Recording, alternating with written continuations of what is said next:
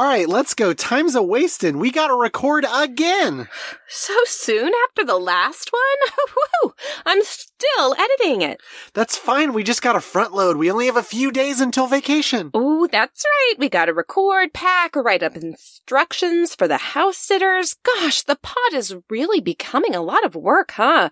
You think we could maybe skimp on this one a little? You must also come with me on a whirlwind trip into the very near future. What the heck? Who are you? Oh, wait. Could it be? I've always heard rumors about... That's correct. It is I, the spirit of podcasting, embodied when the first podcast was created. Wait, what was the first podcast?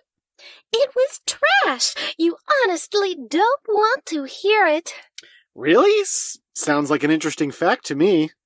It was just two cishet white dudes in 2005. Ooh, yeah, okay, pass. Without further delay, I must show you the future. Here is the recording studio for ComPod, a comics podcast of the near future. They cannot see or hear us. We are simply here to observe. What's up, nerdos? It's time for ComPod, the finest comics podcast in all the land. Brought to you by Crap Mats, your home for mattresses for nerds. I'm Gare Bear. What the heck is a mattress for nerds? And I'm the Goob, and we've got a banger of an episode for you today. After roughly 2 ads and 30 minutes of banal, uninteresting conversation, we're going to do what we always do. And what's that, Goobster? We're going to be reading word for word and verbatim the finest comics, clickbait articles, and frankly offensive listicles that the internet has to provide. Today we're going to be reading an article with the title, How the Island Setting of One Scene of the New Doctor Strange Movie certainly points towards bringing Krakoa into the MCU, and we're going to say it like it's fact, and follow it up with 5 times we thought Emma Frost looked really hot. Oh, yuck. Gonna be a banger of a show, Goobenstein, but first let's read an ad for Leet Feet, your only home for socks made exclusively for geeks. This I have shown you, the future of comics podcasting if you cease to do your good work. No discussion, merely recitation of facts churning through the meat grinder of clickability, now in oral form. Gross. Take us away, Spirit. We don't want to see anymore. Heed this warning, Chris's.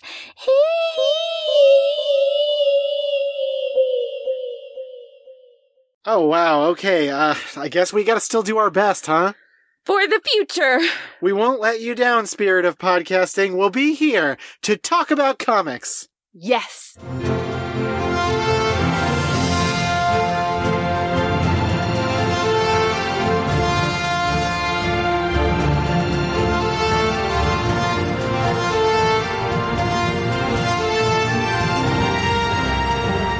I'm Christina Edelman. And I'm Chris Edelman. And this is Chris's on Infinite Earths. The podcast where nothing will ever be the same.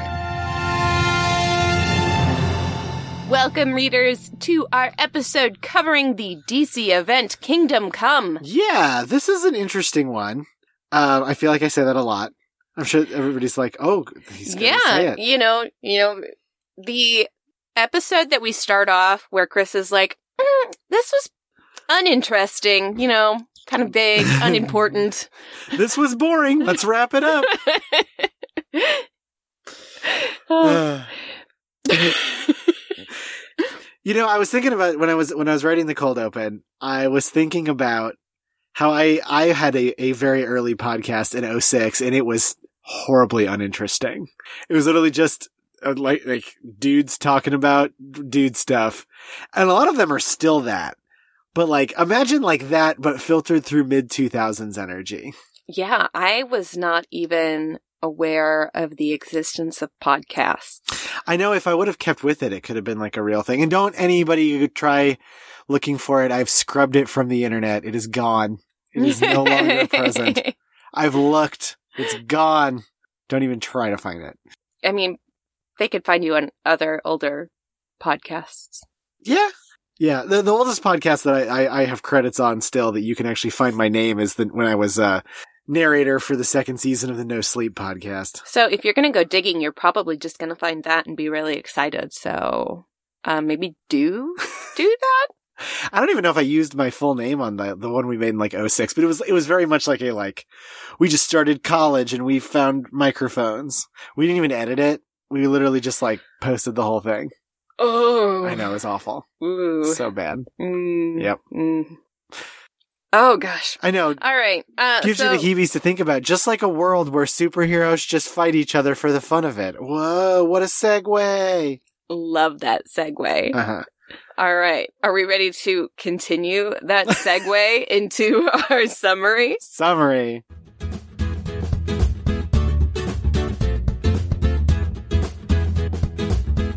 Kingdom Come, written by Mark Waid, art by Alex Ross, letters by Todd Klein, and edited by Bob Kahan. Issue 1. In the somewhat distant future, very elderly Wesley Dodds, the Sandman, talks about apocalyptic dreams with his pastor, Norman McKay, before dying of old age. Norman thinks on Wesley while accidentally giving a fire and brimstone-style sermon at his church before apologizing. You see, the heroes of old, the Justice League, etc., are mostly gone, having been replaced by younger, less moral heroes who seem to just be interested in breaking out in fights rather than helping people.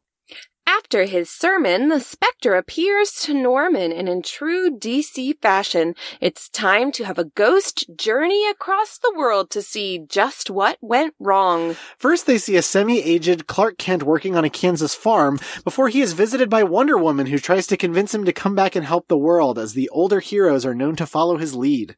It also is revealed that the farm is a mere hologram and Clark is just hanging out at the North Pole. Also, he prefers Cal now, feeling distant from humanity. They watch footage of a superhero fight in Kansas led by the newer, more brutal hero known as Magog. In this fight, a cornered parasite rips open Captain Atom, which unleashes a nuclear explosion taking out Kansas and irradiating the Great Plains. Superman tells Diana to leave and go back to her island because he's not going to help. An incident in the past involving Magog caused Superman to abandon his quest for truth and justice and the like, and when he left, many of the other heroes withdrew. Flash now exists at high speed, patrolling Keystone City in virtual secret. Hawkman defends the forests of the Pacific Northwest. Green Lantern hangs out in orbit in a giant emerald satellite, and Batman has robots patrol Gotham City, and they're very scary. Spectre and Norman hang out on a big bridge, and Norman is like, why the heck did you show me that? It was a giant bummer, as a fight breaks out between new heroes and villains on said bridge. As Norman despairs about the never-ending battle, he proclaims to the Spectre that they need hope. And just like that, the fighting is halted and all the people are saved by a red and blue blur, coalescing into Superman. Issue 2. Norman sees another vision of 7 angels in a torch of flame, and guided by these visions, the Spectre takes them to the Statue of Liberty, where a racist metahuman called Americommando targets immigrants, and such actions are opposed by other useless heroes. This fight is halted by the newly formed Justice League, a group of former heroes led by Superman.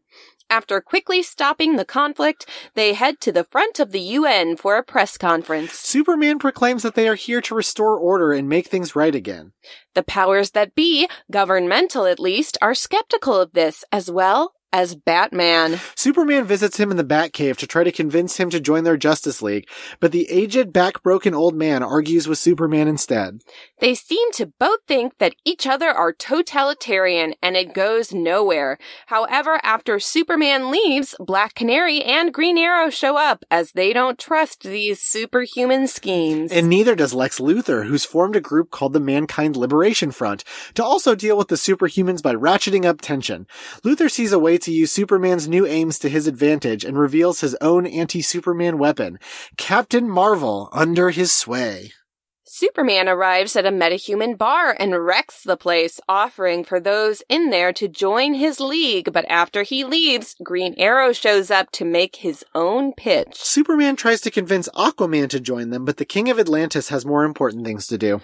And finally, Superman confronts Magog, and we get some backstory. In the past, the Joker killed tons of people at the Daily Planet, including Lois Lane. Magog killed the Joker in response and was acquitted by a judge of his crimes. In response to what he saw as a miscarriage of justice, Superman fled. Anyway, back at the present, Magog is trying to single-handedly fix his mistake in Kansas, but as he sees Superman, he blasts him with a beam of energy before surrendering to Superman for his crimes. Superman visits Apokolips, where Orion is now in charge. Orion offers to take the captive metahumans, but Superman declines, having sought wisdom instead from Orion, only not to find it.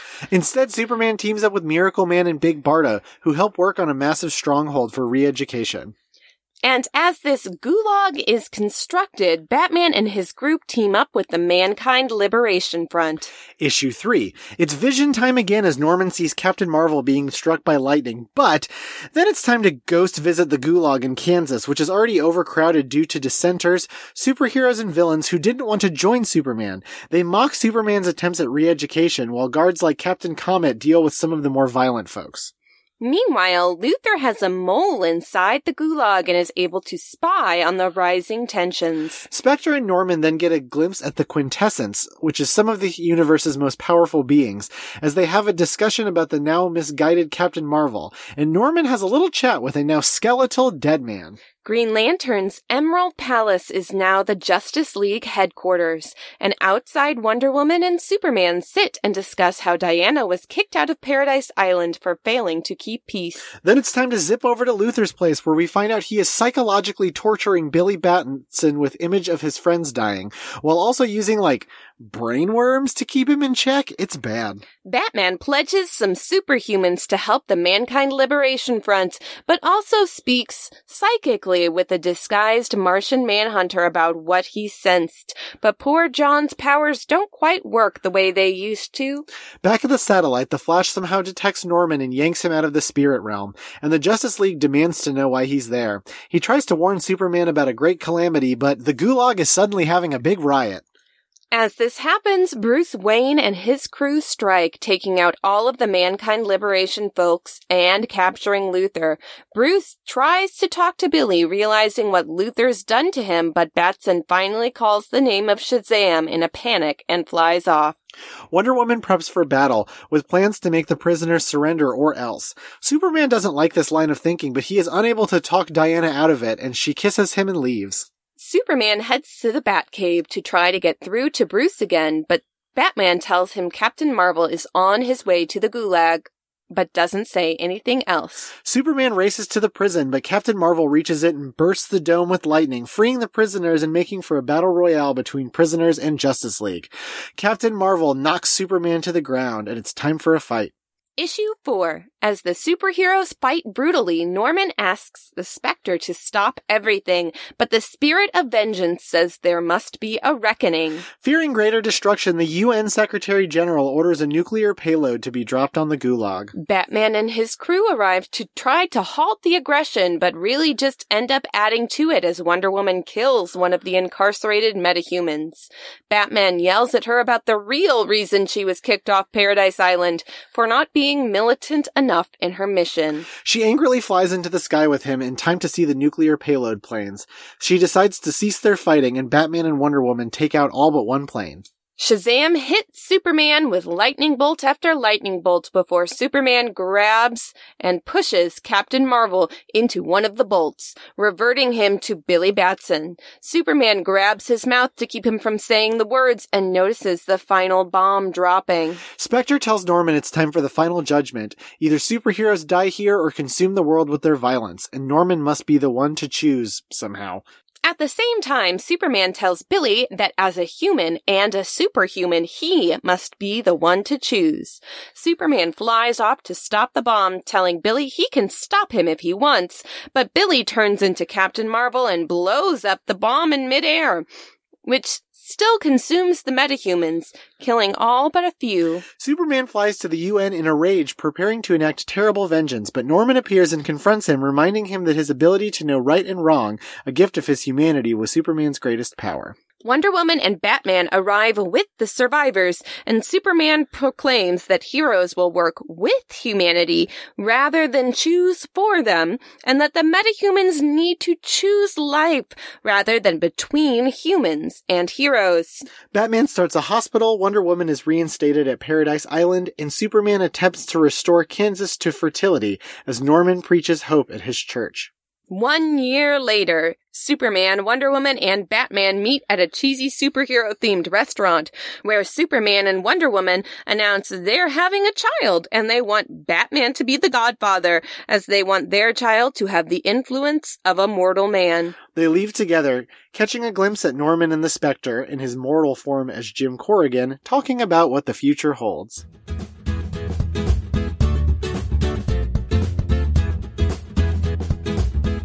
Gosh, that is a chunky summary, especially in comparison to our last episode of Spider-Man. This is in some ways a big opposite. It's these big issues. They're like each 40 pages. Mm-hmm. There's 4 of them.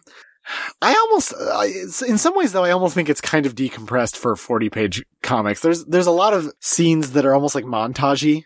Like you could tell Alex Ross really just wanted to draw like a bunch of heroes punching each other. Yeah. So also, before we go a whole lot further, this is strictly written by Mark Waid, but it is probably more appropriate to say that it is scripted by Mark Waid. The idea for this whole storyline, as far as like the hubbub goes, was an Alex Ross creation. Oh, interesting. Yes. And Waid scripted it. Okay. Because he could do like, the thought was like, I guess probably like punchier dialogue and stuff. Right. So Alex Ross was like, hey, this is what happens. These are like the story beats. Yeah. And this has happened several times. Okay. You've read the story Justice? Yes. It is also that kind of way. Alex Ross just wanted to draw those particular things and got someone to script it. I like that. I like that for artists. Yeah, it's interesting though, because I feel like a lot of people, and this is not fair, but a lot of people I feel like tend to really like place in an inadvertent amount of the spirit of a comic in its writer, when that's probably like way less true than anybody who doesn't make comics realizes, even with like ones where it has like a really strong writer's voice. Mm-hmm. Like we tend to say like, oh, that's a real Hickman comic or something. But like, it's always at least like maybe like a 40% a Hickman comic and it's like tops. And then like cause A, art is always more of a comic than the words. Mm-hmm. And B, more people work on the art than on the writing, usually. Yeah. I mean, that's incredibly fair. And I think that's why I like that idea of the artist having more of the creative control that people recognize, like in the writing and the actual plot, because it's, I mean, in my head, I always try and translate it to theater, what that's like. You know, in theater, yes, you have a script that someone has written for the show, but it's brought to life by the director, the actors, the scenic designer. Like there's a whole team of people that actually brings that script to life. True. Whereas like as opposed to, you know, comics, you've got the writer, the artist is the one who brings it all to life. In theater, like, yes, you often know who did the script, who wrote the book, who did the music. And those things are recognizable. I think you just get a lot more recognition for the other people who bring it all to life. So, I mean, the people who usually get the most recognition by the public at large are the actors. Yeah, that's true. Right. And then probably the director. Mm-hmm. And then in movies, you get kind of this like double thing, like, cause I feel like people tend to follow directors more with movies than like, I don't know if I could say like my favorite like Broadway director right off the top of my head. Yeah. I mean, Julie Taymor did some, I like. I'm sorry, do you mean Spider-Man Turn Off I am the Darks, thinking about The Lion King. Sure. I just love that. But did she do the initial direction of it? Like the debut?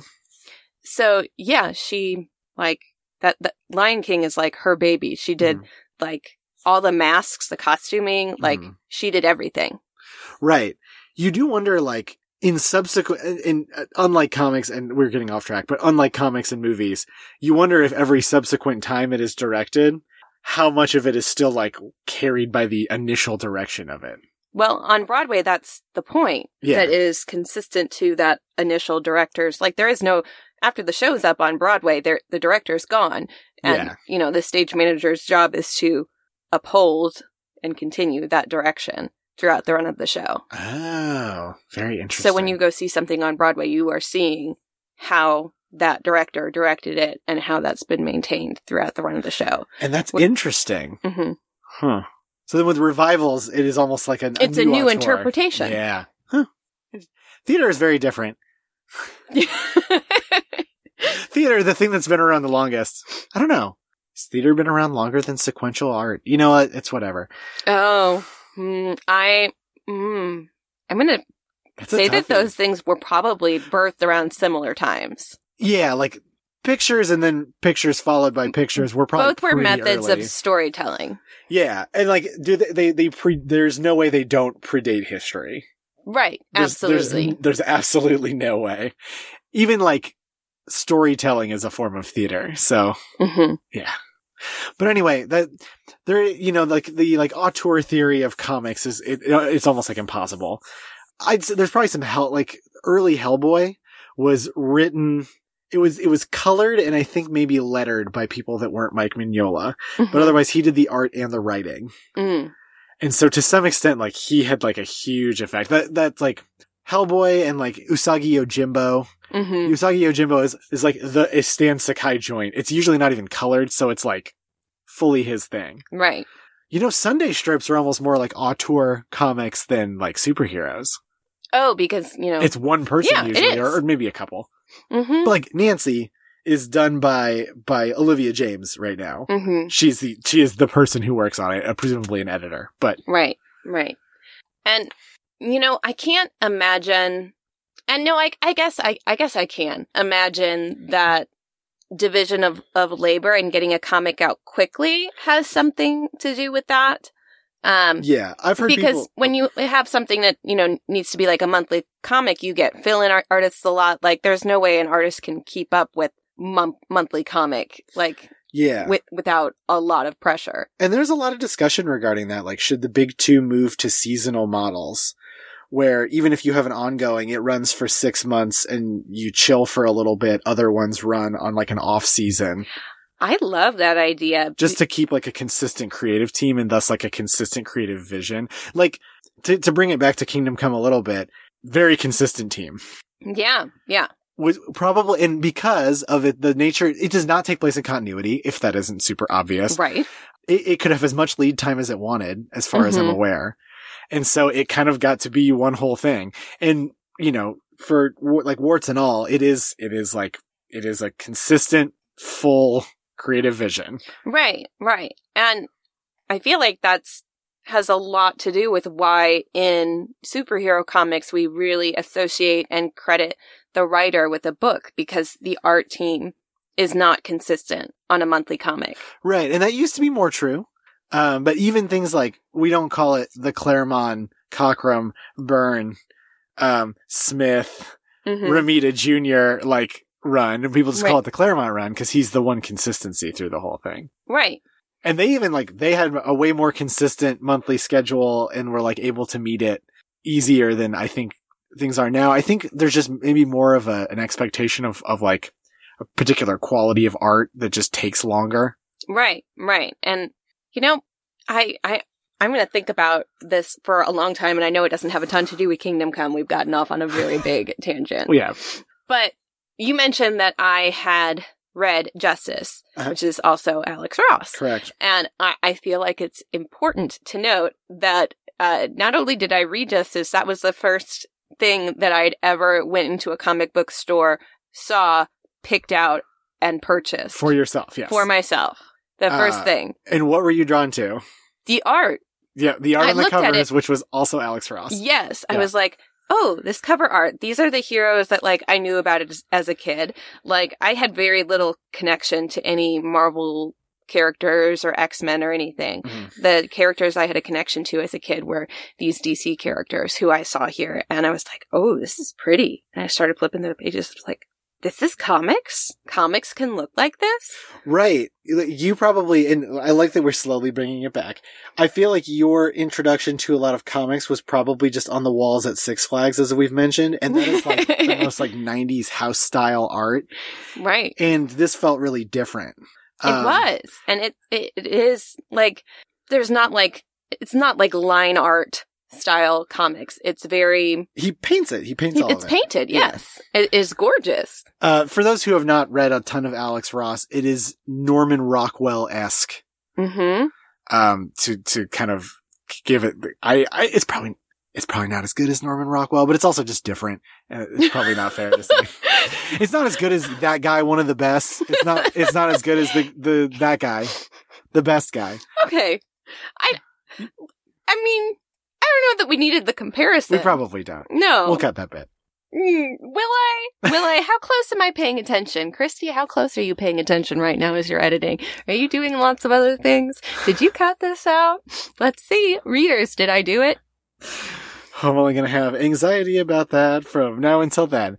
Well, getting into this is very much, this was done in the 90s. Mm-hmm.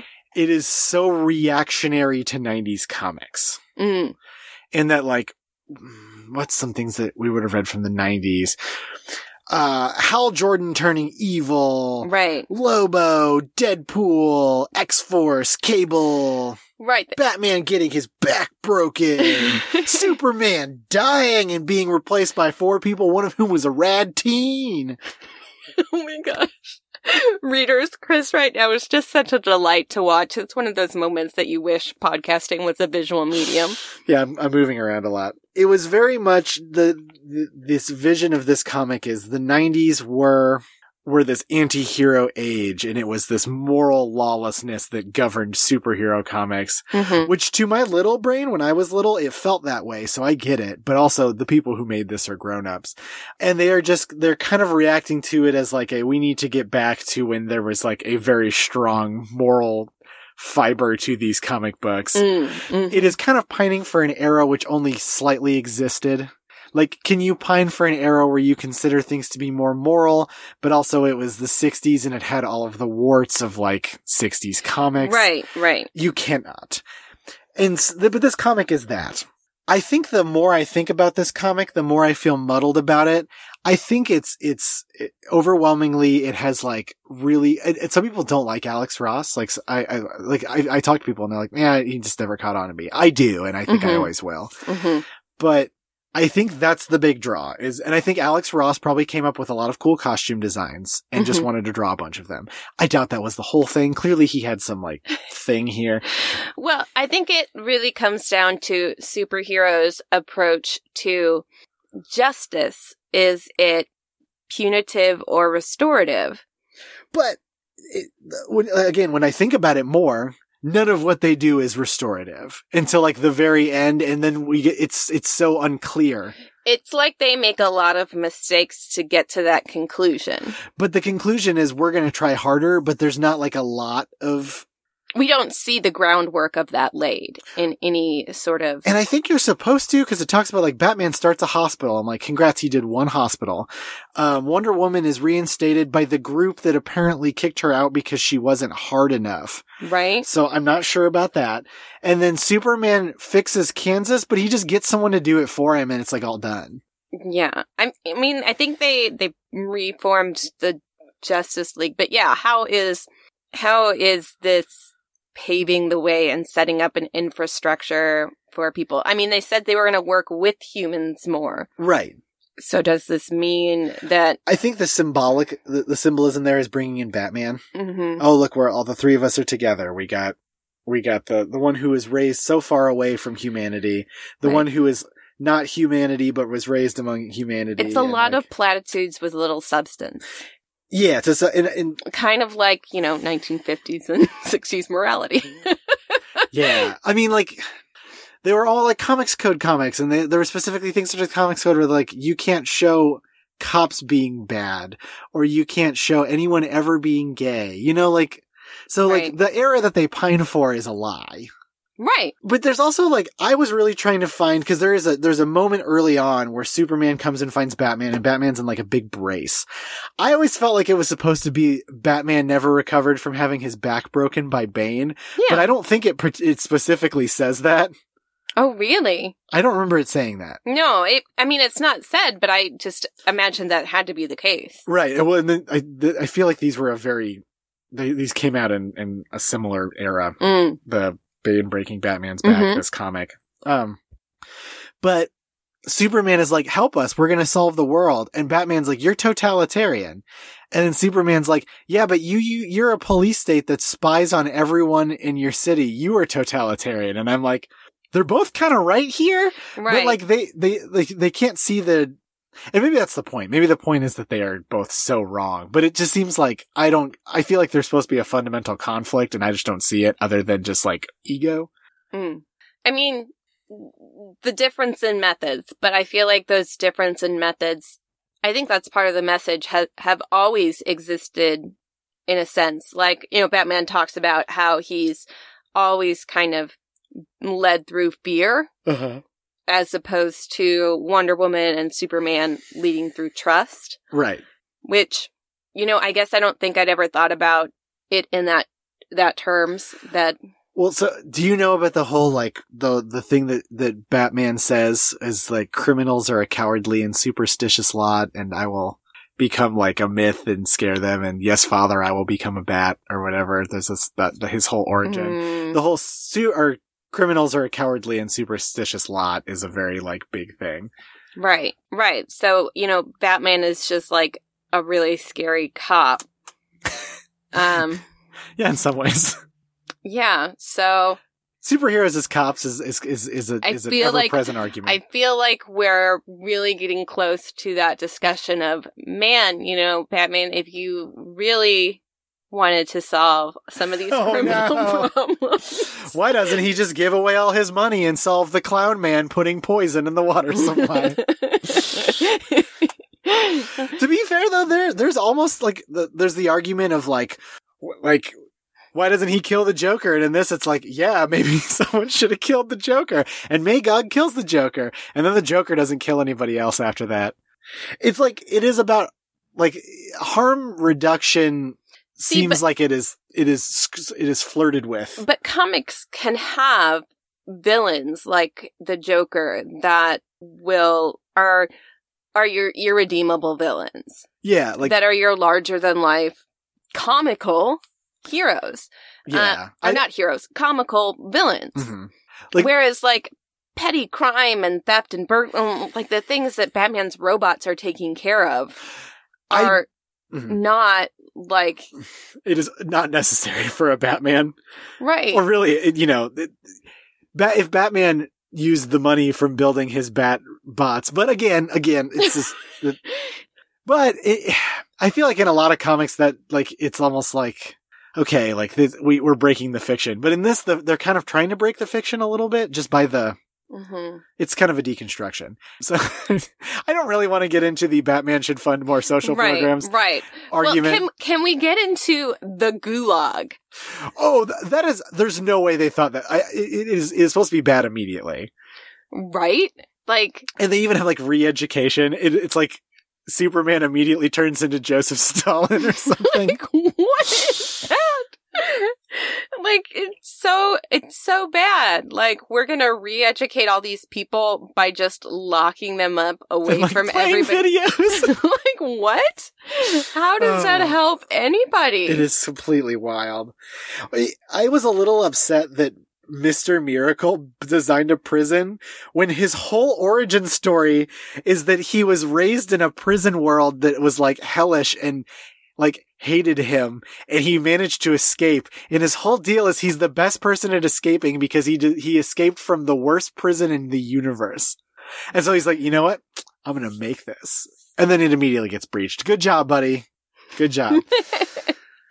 Yeah. There's some other interesting things about this that I kind of want to touch. I feel like we've touched on the central conflict. Mm-hmm. Did you notice that the Green Lantern was not Hal Jordan, was not Kyle Rayner, who was Green Lantern when this comic came out, Oh. was not Guy Gardner. It was Alan Scott, who is the Golden Age Green Lantern, who is a magic Green Lantern rather than a science fiction one. I didn't notice that. Well, it's not because, super clear. Like, I don't think anybody called Green Lantern by a name No. at any point. I thought his palace looked rad. I thought that was a really cool shot. Yeah, that was very cool. But it was weird because I'm like, why would Alan Scott be hanging out in space? He's not really a space guy. It was apparently Alex Ross couldn't use Hal.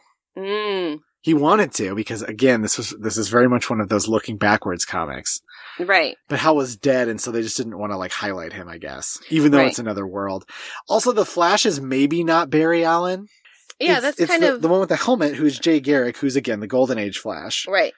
But again, we don't really know because he like zips between seconds or whatever, and you like barely see him. He's like flicking around the entire time. This is a comic about the big three. Oh, so much. Dick Grayson has a cool couple moments in this comic, but you almost don't realize it's Dick Grayson because of the costume redesign. Yeah, he looks like Batman lost his ears. Yeah, and he's got like a little bird. Yeah. Yeah. I mean, I mostly was just like, why doesn't Batman have ears? And I'm like, oh wait, that's not Batman. It's not Batman. It's Dick. Power Girl's in it as Power Woman. I was like, wow. Power Girl's always kind of been a grown up, so I'm like, maybe we should talk about this.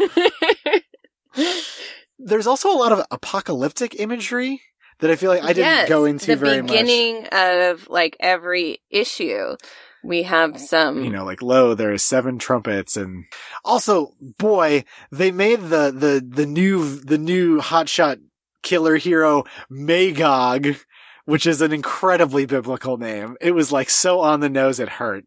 Can you explain for those of us that are less biblical, Magog? Okay, so in the Old Testament, in the Hebrew Bible, Gog and Magog is a land and Gog is an individual, and they're just associated with apocalypses.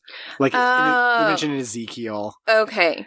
Magog might have been Turkey. People, it's like, mm-hmm. But what it is doesn't matter to our thing. It's very much, it's like some very on the nose. Okay, for people who are much more scholarly, like Chris, it is very on the nose. I feel like, yeah, a lot of like the Bible Belt kids who had to learn more about their Bible than us Catholics probably know quite a bit about it. Okay, yeah. Catholics are like, Bible, teach a little bit. All right, go into other stuff. This is why you're sinning. But that a lot of that really looking backwards thing is interesting to me. It is like Alex Ross paints comics in a way that harkens back to these Saturday Evening Post sort of things. Yeah. He has this view in here of these heroes who are supposed to inspire hope and not fight amongst themselves. I do think to some extent the heroes fighting each other and not actually getting anything done is a critique that has remained valid in a way that a lot of this comic has kind of stopped being that way. Okay. Because it was very valid in the 90s. It was very, depending on what this comic gives to you, but it was a fresh reaction in the 90s. Mm-hmm.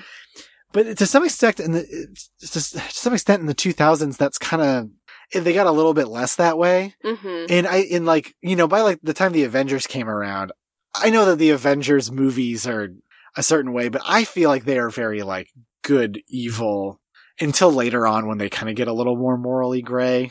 Mm-hmm. The way they want to present it is there's good and evil as so this whole like anti-hero like thing, it seemed like less pertinent as time went on. But boy, because Chris Edelman, just get sick of heroes fighting heroes all the time, that felt very like pertinent to me. Mm-hmm. They're just street brawling because of it. Because why not? Right. Yeah. That was fine. Then they have these that like really like on the nose jingoistic villain probably. It's not said if he's a villain or a hero. Commando. I would call him a villain, but because he's literally just a jingoistic racist. Yeah. But then he's immediately opposed by 3 robots who are called Red, White, and Blue, and you really don't know their deal either.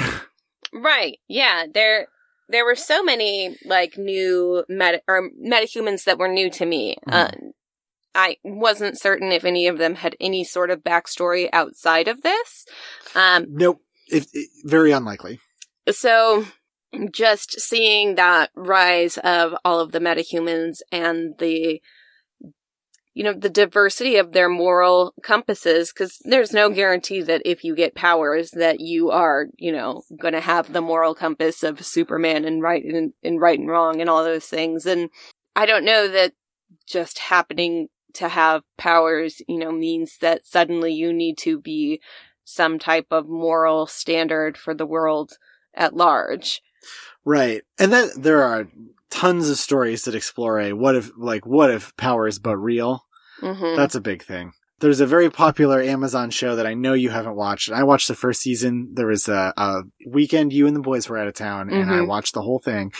It's based on a comics called The Boys. It's basically like, what if superheroes were real, they would probably be terrible. Mm-hmm. And I don't know how much I caught into that, but I don't know, like, how many people in power in real life are good? Probably very few. So right. I get it, but this is one of those that's kind of trying with that, and it tries to take, I think, a bit more of a lighthearted, but probably slightly more naive approach in general. I'm trying to think if we've really missed anything about this. I feel like it really just boils down to kind of the one thing about like the somewhat non-existent conflict. Mm-hmm. The cool designs. Yeah. Some other things that I kind of wanted to touch on, I think, are asked or addressed in our Twitter questions. Okay. So it might be a good time to head on into those Twitter questions. Sure.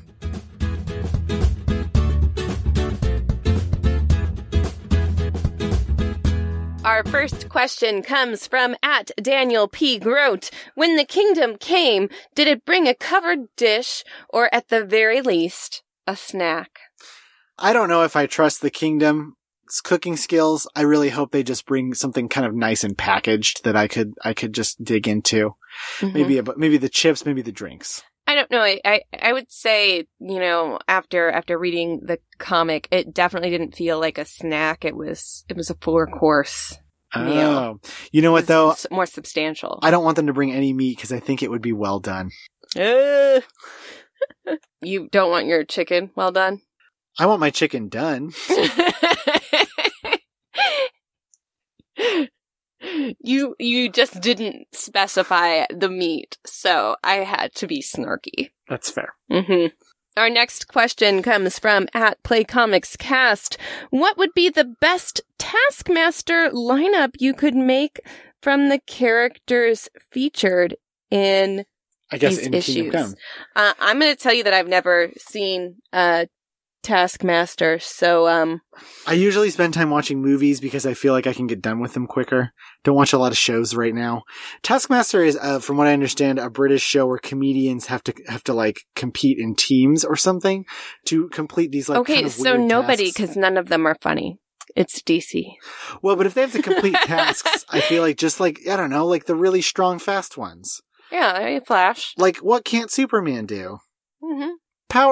Power Woman's there. Wonder Woman's there. We're good. If they need some really analytical thinking, you got Batman. It's all the DC characters. You can do tons of stuff. Don't ask parents about TV shows. We don't know. We just don't know. You can even tell us, and here it is to watch, and we'll go, we don't have time. Our next questions come from @Asimov_fangirl. Ola, which character would you have liked to see more in the story? Oh, like so many of them? Mm-hmm. I wanted to see more Magog. Is that weird? I feel like he had an arc and it just didn't happen.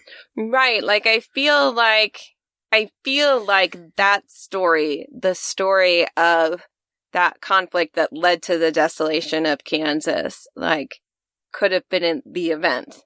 Yeah. Boy, they sure did rip up Parasite, though. I love Parasite. I can't find it. I had his first appearance once, and that was a comic from the 60s that I found at like a thrift shop. It ruled.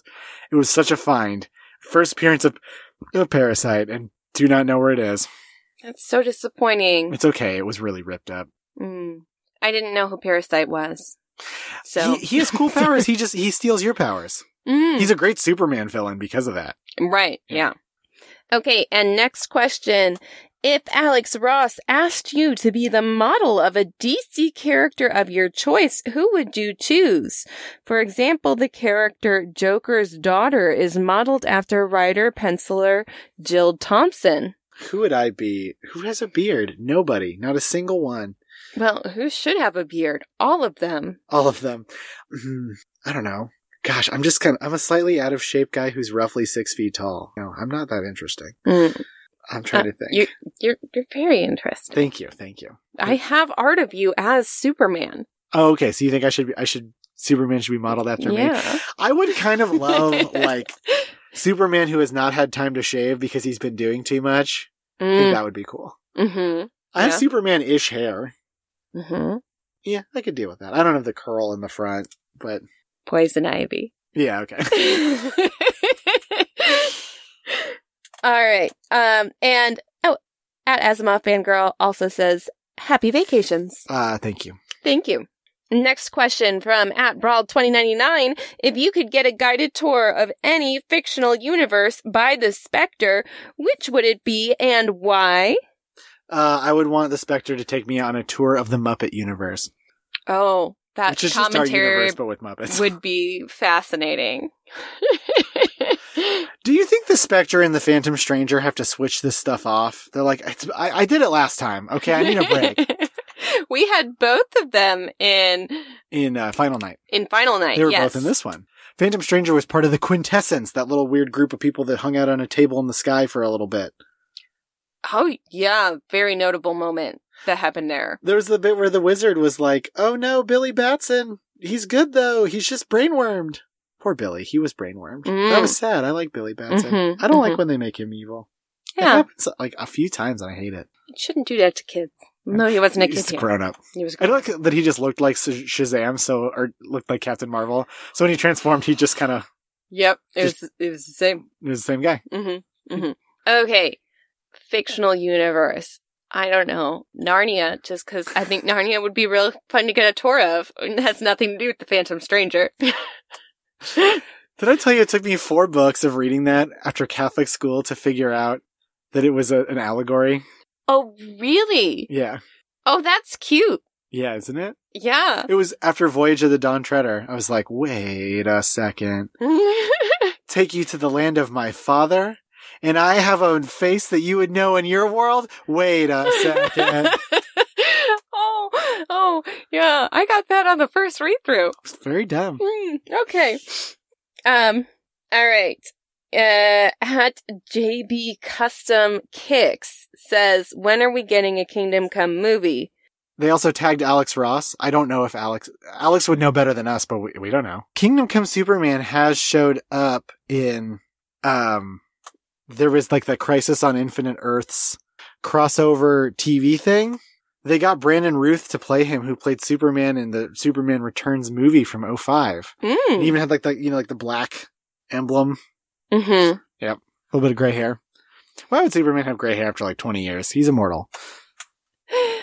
All right. Well, gray hair is very attractive, so I would argue for that reason alone. You should just have it all the time, is what Christy thinks. Yes. You know, Reed Richards has the same hair, Christy. Let's go on.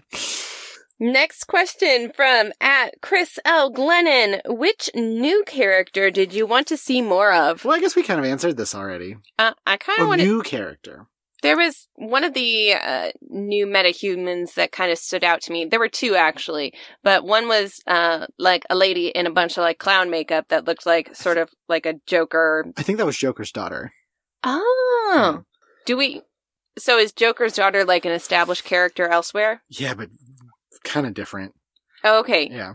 So I would have been interested about that character. And then there was another character, lady character that wore purple and had like a purple headdress.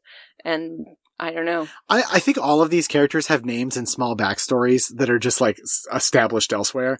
This universe has kind of been picked at a little more since.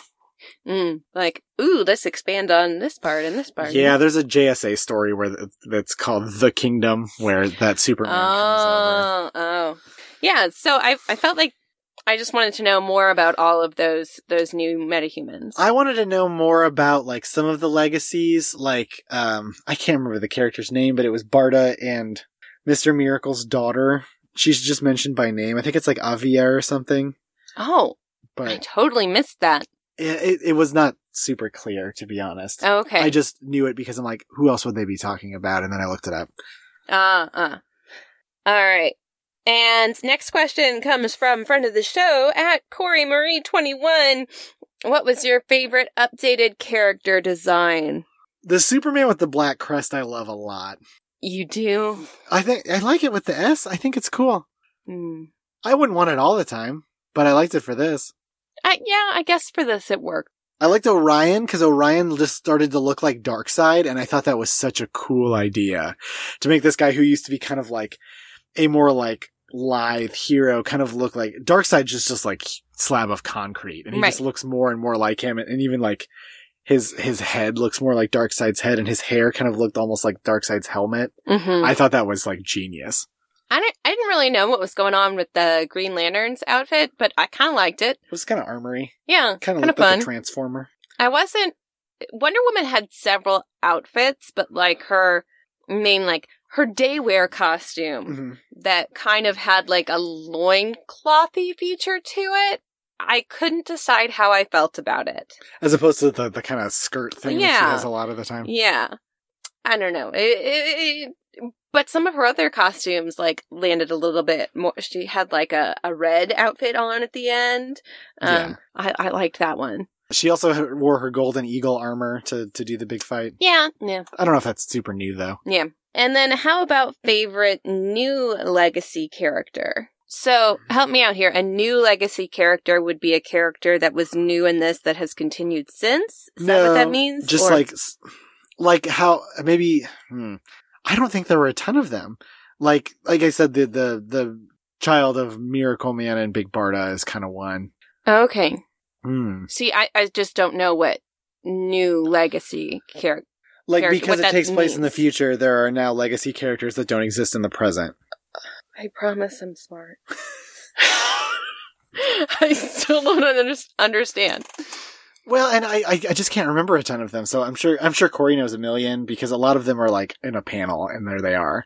But like, I guess almost like, he's not Batman though, so it's like, Dick kind of looks like Batman, he kind of seems to be Batman-ish. So, a legacy character who has some sort of new design in this, or a character that is there was new not a legacy before. It's like Wally West becomes the Flash. He is a legacy character. He was a new legacy character in the 90s. In the 80s, he was not a legacy character yet. Okay, so a person that's new to that role? Yes, there you go. Okay. I am going to say that I am very smart because I put that in words that make sense. I don't know what you were saying. Sure. So the legacy is the title, the mantle that's upheld. That's the term legacy character in comics for like... Right. I thought... Like Laura as Wolverine is a legacy character. Okay. She's not the first one So in my brain, new legacy character meant like a new legacy, not a new character in... okay. Words. Mm-hmm. I'm not editing any of this out because I feel like words are important and people should understand them. So if I didn't understand that, somebody else might not have understood that. And I don't have an answer because I can't identify any new legacy characters in this. You can't make me answer this because I can't read. I'm kidding. I think that they use it in the way that like you have a friend from college who's a legacy for like her mom was in the sorority, right? Oh, yeah. Yeah. I think that's kind of where it comes from. Okay. Yeah. Oh, you are Batman, but there was once another Batman. You're a legacy of you're a Batman legacy. Right, but okay. Yeah. Anyway, But legacy characters or new legacy characters don't have to be relatives.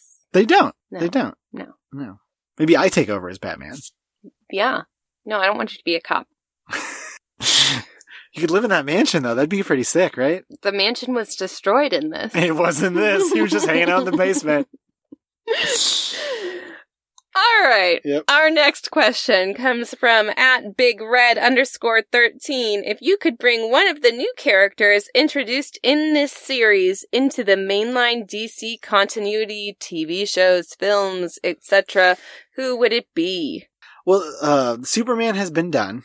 Mm-hmm.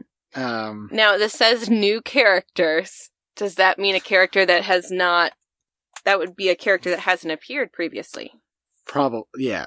Or one that appeared first in this. Mm-hmm. Magog. I just feel like he could have a cool arc. He might be in a movie that I don't know about or show or something, and that's fine, but I don't know. I would agree with you. I feel like if I don't know if he's interesting, but I feel like he could have an arc. Give that guy an arc. I feel like of all the new characters, he was the one that had the most meat in this. Yeah. So I'm trying to think of other named characters who are new. There was Von Bach, but I looked up what Von Bach was supposed to be, and they're like, he's supposed to be kind of Nazi-ish, and I'm like, okay. who's that ghost guy? The skeleton ghost? Dead Man? Yeah. This is not his first appearance by far. Well, yeah. You've seen him as a guy with skin. Oh. He just has like chalk white skin. Oh, okay. But in this, it's like it takes place so far that even his ghost skin rotted away, which I'm like, sure. Okay. All right. At Robert Secundus asks, I guess my biggest question is why would anyone write this? Rob, not a fan of this, I guess. And next question, what leads a person to script and then the pastor has to talk Superman down for murdering the UN? Yeah, we didn't delve into that a lot, but that felt wild. It felt like such an escalation. See, that was one of the things that I didn't delve into before because I knew this question was coming. It is so wild. I know it is like a purposeful storytelling decision to be like Superman is becoming the thing he hates, but I'm like, he was already doing bad things without that. I feel like that just, I don't know. And the choice of who it had to be him, not Wonder Woman, who is kind of, to be fair, I hate when they do that with Wonder Woman, but it is weirdly more consistent with the way she's written. There's like, she snapped Maxwell Lord's neck and that started Infinite Crisis. Mm-hmm. Mm-hmm. Things like that. Batman, I don't know how he'd do it. What's he gonna do? Mm-hmm. Oh, a bunch of bad drones show up. I mean, and I think that might be part of why, Alex Ross wanted to tell this story. What brings Superman to the edge? Wait, Christy, we're all just one bad day away from being the monster. Oh my gosh. That's my best Joker. Yeah. Was it, could you tell who it was? Yes, I knew. I did know. Got it. All right. At Austin Gorton asks, if you could change the, quote, future date of any one character, who would it be and what would they end up doing / where would they end up being instead? Austin meant fate, not date. He says below. Oh. The future fate, the future character's fate. Oh, okay. Yes. What would it be instead? I don't know if Austin means at the start of the story or the conclusion of the story. I'm guessing the start because I felt like that had more of a status quo for more heroes. We don't know what anybody does other than the big three. I want Billy Batson to not be mind controlled by worms and Lex Luthor. Wouldn't it be interesting if they did like a Christopher Robin, he forgot the word because it's a facet of his childhood, as opposed to being an adult who is controlled and doesn't want to say it instead? That's almost like Miracle Man, which is a different story, but grosser. But I almost wonder if there could be like a growing up as Billy Batson and something about abandoning childish things, but then finding a balance as people often do. That's probably beyond the scope of this, but. Yeah, I feel like that's a different story. Yeah, but I kind of want to tell it. Okay. Yeah. That can be your answer. Mm-hmm. Yeah. All right. At Dan the McMahon asks, why did Alex Ross go so hard on all the designs? It's my favorite part of it is all the cool designs. Yeah. I don't know what came first, the idea for this or just the cool designs, but. What would heroes be like in the future? I feel like could just be the jumping off point for all of it. Right. That's true. Mm-hmm. At Facebian asks, how would your vision of a DC future look? Probably less white than this comic. Ooh, yeah. That's another, like, the looking backwards thing, and they use some of the Golden Age heroes. I'm like, that's a choice. Like, couldn't use Jon Stewart as Green Lantern? What was he doing? Was there any character that spoke that wasn't white? And in this entire comic, even all the wait staff at the restaurant was white. It's so few. If they're like very few. Mm-hmm. I think there were some of the characters in the Human Liberation Front were not white. Like there was an heir to Ra's al Ghul, so that would be a character who would be Arab. Okay. Also, I guess do you consider Vandal Savage white? It kind of depends on who draws him. Gayer. That is. Yeah, that needs to be a thing too. Basically those two things. Then DC recently had an event called Future State that was another of these future things, and it just it took over all of comics for 1 month. As opposed to Secret Wars, which was, 9 months or whatever. And it kind of tried to do that a little bit more. I haven't read a ton of it, so I don't know how well it succeeded, but there's a ton of legacies, but it is not like this where they are all messing up all the time. It's almost like the status quo of superheroes generally trying their best, making mistakes at times, just in the future. And and from what I understand, it is, but then they reverted back to some extent. So, okay. How much is it really changing? All right. This next question comes from @Zach Rabirov. What are each of you ordering from the DC superhero themed restaurant? And Zach says, I'll have the pastrami Shazamwich on Perry white bread. First of all, I am judging you for eating a pastrami on white bread a little bit. It worked with the... It's the pun. It's the pun. And I'm kidding. For all of you people who enjoy your white bread, you have a lovely time. I don't know. Now I feel pressure to have a good pun here. I want the Supermanwich.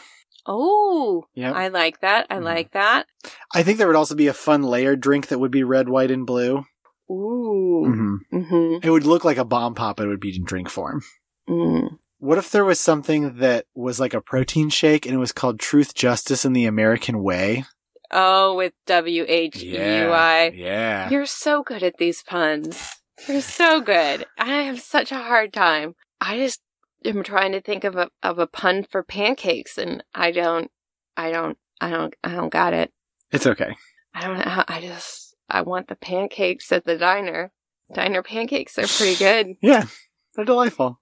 I don't know. Maybe something flash fried. That's pretty good. Yeah. You could get some cheese curds flash fried.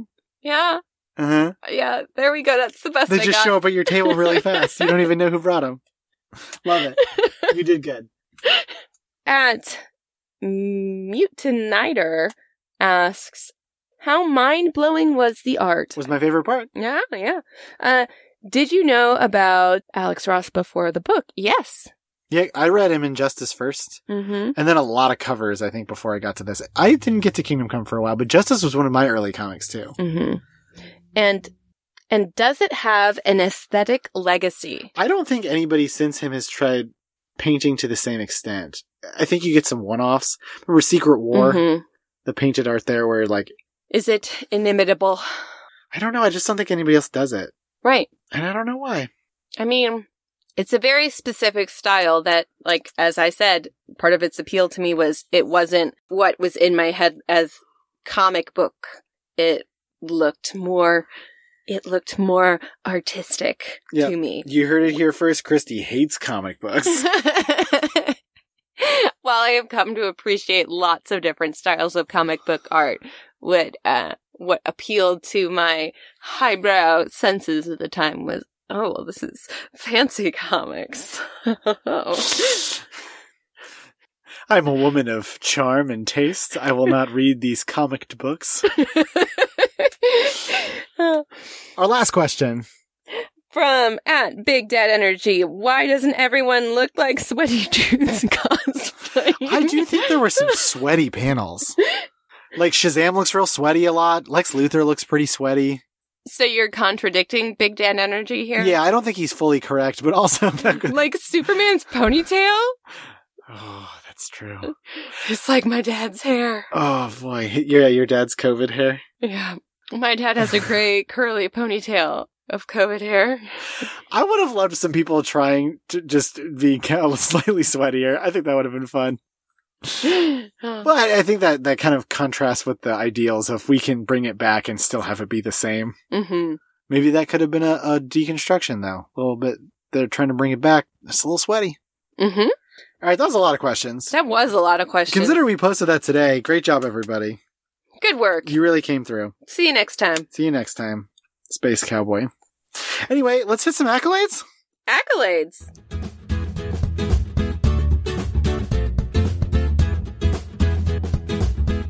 All right, Christy, what was your best line? Okay, so we know DC really doesn't bring the quippy line, so I didn't go for a quippy line Not here. the crossovers. Yeah. No, yeah.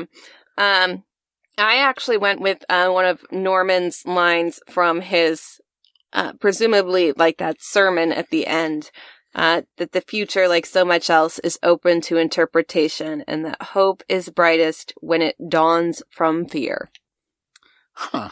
That's pretty good. I just kind of liked, the future is open to interpretation and the idea of hope. Mm-hmm.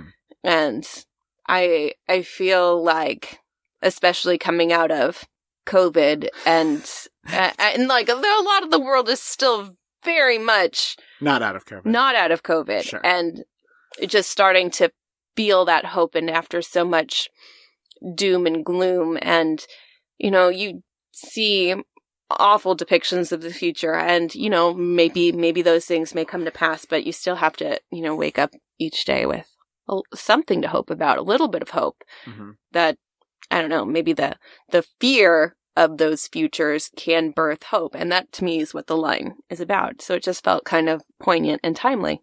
Yeah, that's fair. My best line was silly and quippy. It's when Superman suddenly disappears from Batman's cave and Batman looks back and doesn't see him and says, "Oh, so that's what that feels like." I did like that one. Yeah. I did. That was good. Who did you think the greatest hero was? This was a toughie, but I was like, I guess Norman, since I guess he stopped stuff. Yeah, we got a daily double here, because when push... Oh, yeah, hit it, Matt D. Wilson. Because when push came to shove, Norman was the one that had to save the day for whatever reason. I mean, Norman is in the spirit of humanity. Mm-hmm. That humanity had to pull heroes back. Yeah. I mean, it's hard to say anything else. Everybody else was like having morally gray moments, blah, blah, blah. Mm-hmm. Coolest moment? Actually, can I say mine first? Yeah, go for your coolest moment. At the end of issue 1, when like the bridge is about to break and the superhumans are fighting and don't actually notice all the people that are about to die. And then it's just like, whoosh, whoosh, whoosh, whoosh, whoosh, whoosh, and Superman's got like a bunch of people, like superhumans, like grabbed and everything else is like fixed. Mm-hmm. That was cool. I also like though that before he did this, he took time to carefully dye the black part of his costume. He's like, let's just put a little bit on there. People dying? No, they can wait 30 seconds. Oh, my coolest moment I gave to when Batman shows up at the what do they call them? The the human front. That's a different thing. Right, that's what I was about to say. The Mankind Liberation something? Right, the MLF. Wait, is it also the MLF? Isn't it the MLF? Oh man, you might be right. Because there's an MLF in Marvel. Right. Liberation Front. Right. Yeah. No, I'm pretty sure it's the. Maybe I'm mixing things up. But when Batman shows up there, and you're like, what? What's Batman doing? Wait, Billy's all grown up, and that's why he looks like Shazam, and he's mind controlled, and Batman's really not doing a bad wrong, and like just the whole like, oh wait, Batman's there to do good things and not to like join them. I was like, oh yay, that's real cool. Oh, okay. I'm very happy.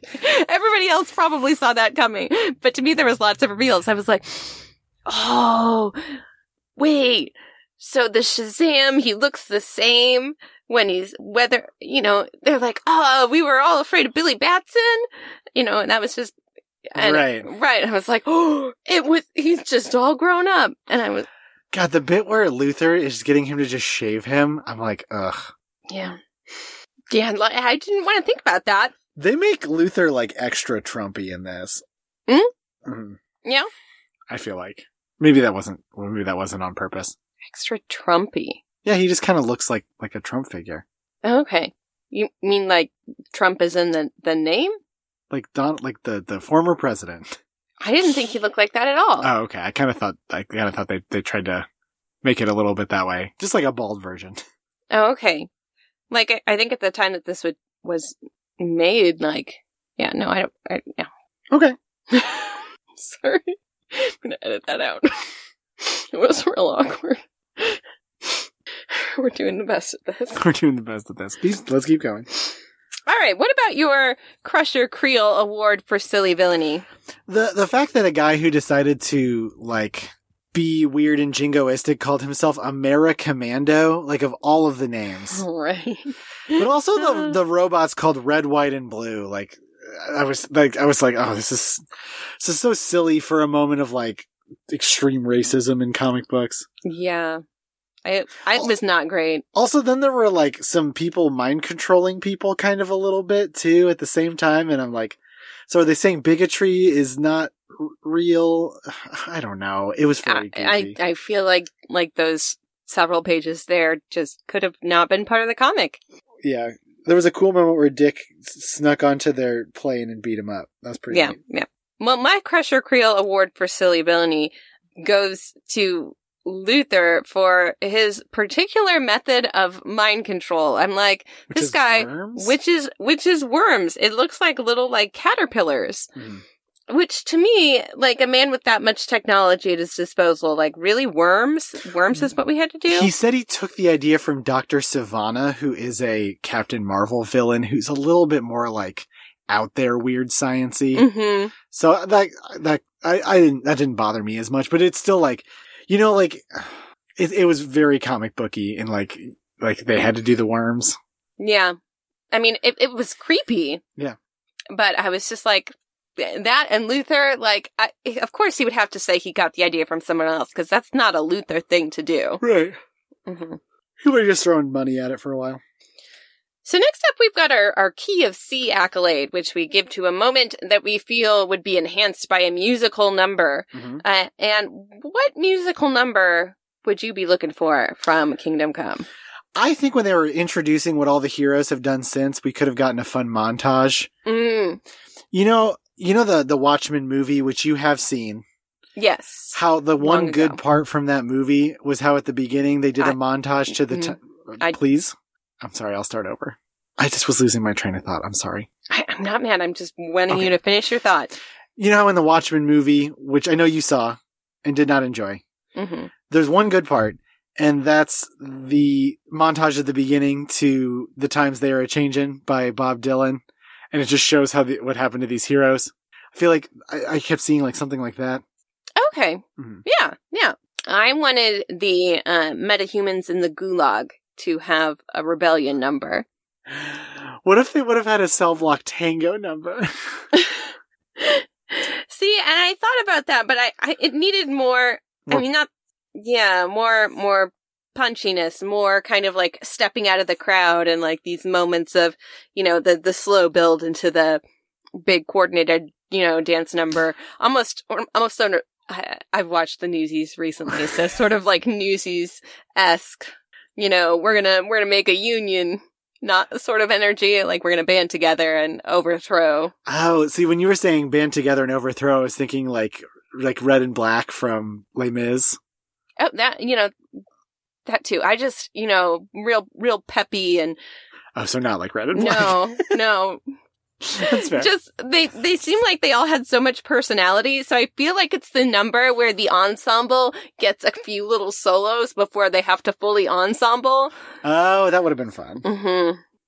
So our next award is the Down with the Ship award. Who do you ship does not have to be romantic. Yeah, mine is definitely not a romantic ship. I mean, I guess it could be, but Norman and the Spectre.